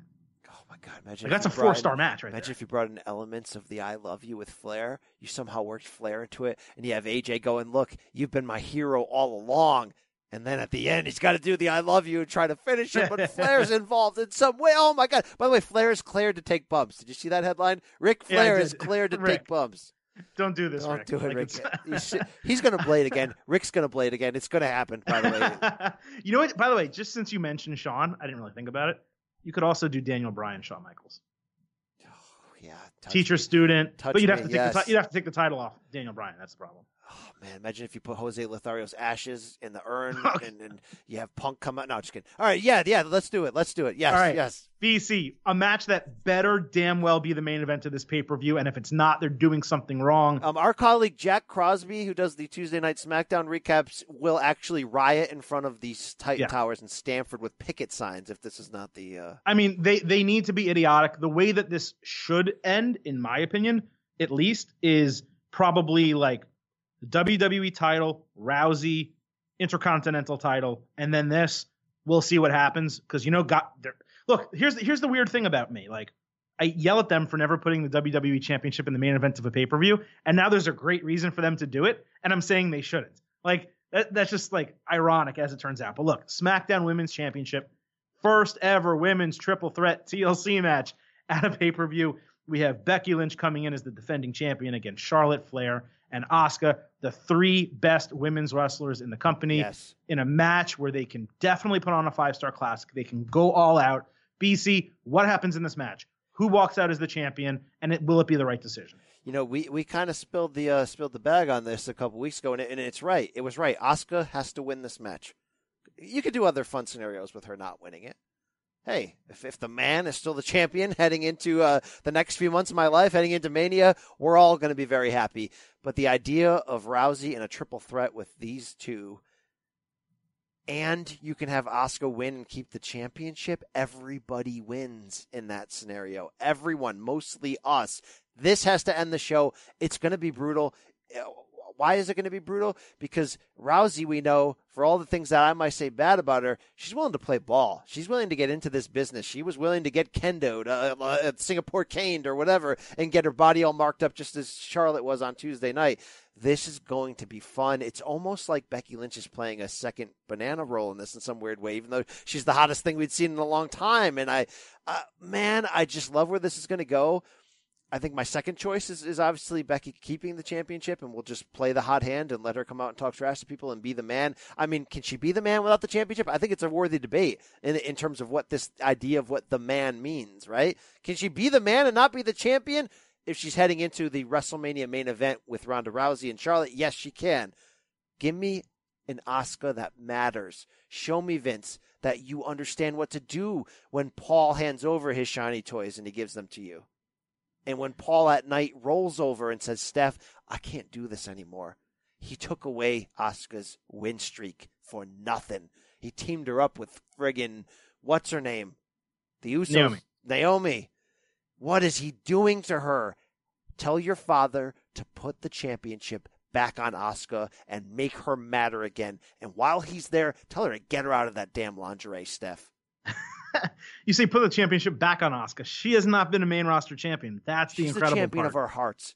She went undefeated for a year on the main roster and didn't win the title. That's incredible. It's tough because I do think Becky can, yes, still quote unquote be the man without the title because she won't take a pinfall and she won't get submitted. So Charlotte can cost her the title by allowing Asuka, to go up and climb and win the title, and she doesn't take a loss. I think it's a really good opportunity for them to get the title off Becky if they are planning on doing Becky Rousey at WrestleMania. If they're not, then yes, you're right. The only other answer is for Becky to retain the title. The worst possible thing they could do is give the title to Charlotte, because even though she would get booed out of the building for the right reasons, and they'd be able to play her as a heel, which would be fine, then you're doing the Becky-Charlotte feud again. Yes. Because she's going to get her rematch, and Asuka's thrown back into this women's tag team picture where, now it's pretty obvious they're going to introduce these tag team titles at WrestleMania, especially the way Bayley and Sasha Banks are talking on Raw. So if that's going to happen, you got to figure out a way to get the title off Becky Lynch, and this is the best possible way to do it without her taking a pinfall or a submission, as I said. Otherwise, she's taking it into Royal Rumble, then she's not in the Royal Rumble match, then she can't win the Royal Rumble to claim the shot at Rousey. So you have to have her in the Royal Rumble match as a non-champion to win that, to challenge Rousey, move to Raw, and be the catalyst for change on that brand. Love what this match can be. I don't want to put extra expectations on it, but this could really be special. This could be fantastic. We saw what Charlotte and Becky did together in that weapons, whatever match it was recently, last woman standing. I don't know what the heck it was. There's too many matches, but adding Asuka is just going to be great. End the show with this. Let's end our show with this, and let's touch the field spots even on the way out. You got a quick one? I do. We talked about NXT earlier. What we didn't mention was Matt Riddle making his, I don't know if it was his TV debut. I almost feel like he had another match, but his first major match on TV that wasn't that squash at TakeOver against Punishment Martinez. Now, here's the funny thing. For the short period of time, like earlier this year, where I said I would give Ring of Honor a shot, I remember turning it on and seeing this guy, Punishment Martinez, and being like, this guy's kind of big and he's kind of cool, but he has the worst name ever. Not only is it ridiculous, it's long. Vince would never like a name like this. Not only does WWE sign him and have him debut on TV 2 weeks after they sign him, because he's obviously a pro, he's a veteran, right? They kept the name. They could have called him Punishment. They could have called him Martinez. They could have called him a million different things, but they kept the entire name. He had a really, really good match with Matt Riddle. Apparently they used to be tag team partners at some point somewhere. I don't know. It was really good. Matt Riddle looked great. You know what? People said it about Matt Riddle. Jack Crosby, who you mentioned, told me this guy's a future WWE champion. I saw his matches. I thought he was really talented. This guy is great. He's a future WWE champion. Love it. Love it. My NXT field spot, because that's where it came from last week's episode. Look, I love what Shayna Baszler is doing with the 4 Horsewomen team around her. When I saw that she was going to wrestle Dakota Kai, I was just going to go, okay, I think I know how this is going to end. I'm going to fast forward. Something kept me there. And you know what? They had a sneaky good match right there. And you know what I came away with? For her sunny smile and her sort of routine, Dakota Kai has a chance to be WWE's Bayley. But work. She can work. She's fun. She's cute. She's got the personality. She's kind of doing a poor man's Bayley right there. I think she may end up being a better worker than Bayley. And I think this is the first time I took her really serious in a match. And yeah, she sold all the arm bending like she should against Shayna Baszler. These two put on a gritty, fun match. And I think for the first time I was like, for everything I don't like about Bayley, I think Dakota Kai could be that character. Thank you. Hey, Brian, I'm afraid I've got some bad news. This week, Dakota Kai tore her ACL. Are you serious? Yeah, reportedly. Yeah. Oh, well, hey, so much for that. She had a good run, We'll see her next time, and we will see you people next time. All you people. Did I just you people on people? I did. All you people, we will see you next time. Let's consider ending the show here. Keno, say goodbye. Goodbye. Say goodbye. Goodbye. Okay, now get out of here. That's a little rough, Randy. Yeah, but it is rough. Yeah, wrestling is a rough sport. Well said, Randy. Adam, you have anything else for the people? 12 5-star reviews away. If you want that instant analysis, we out.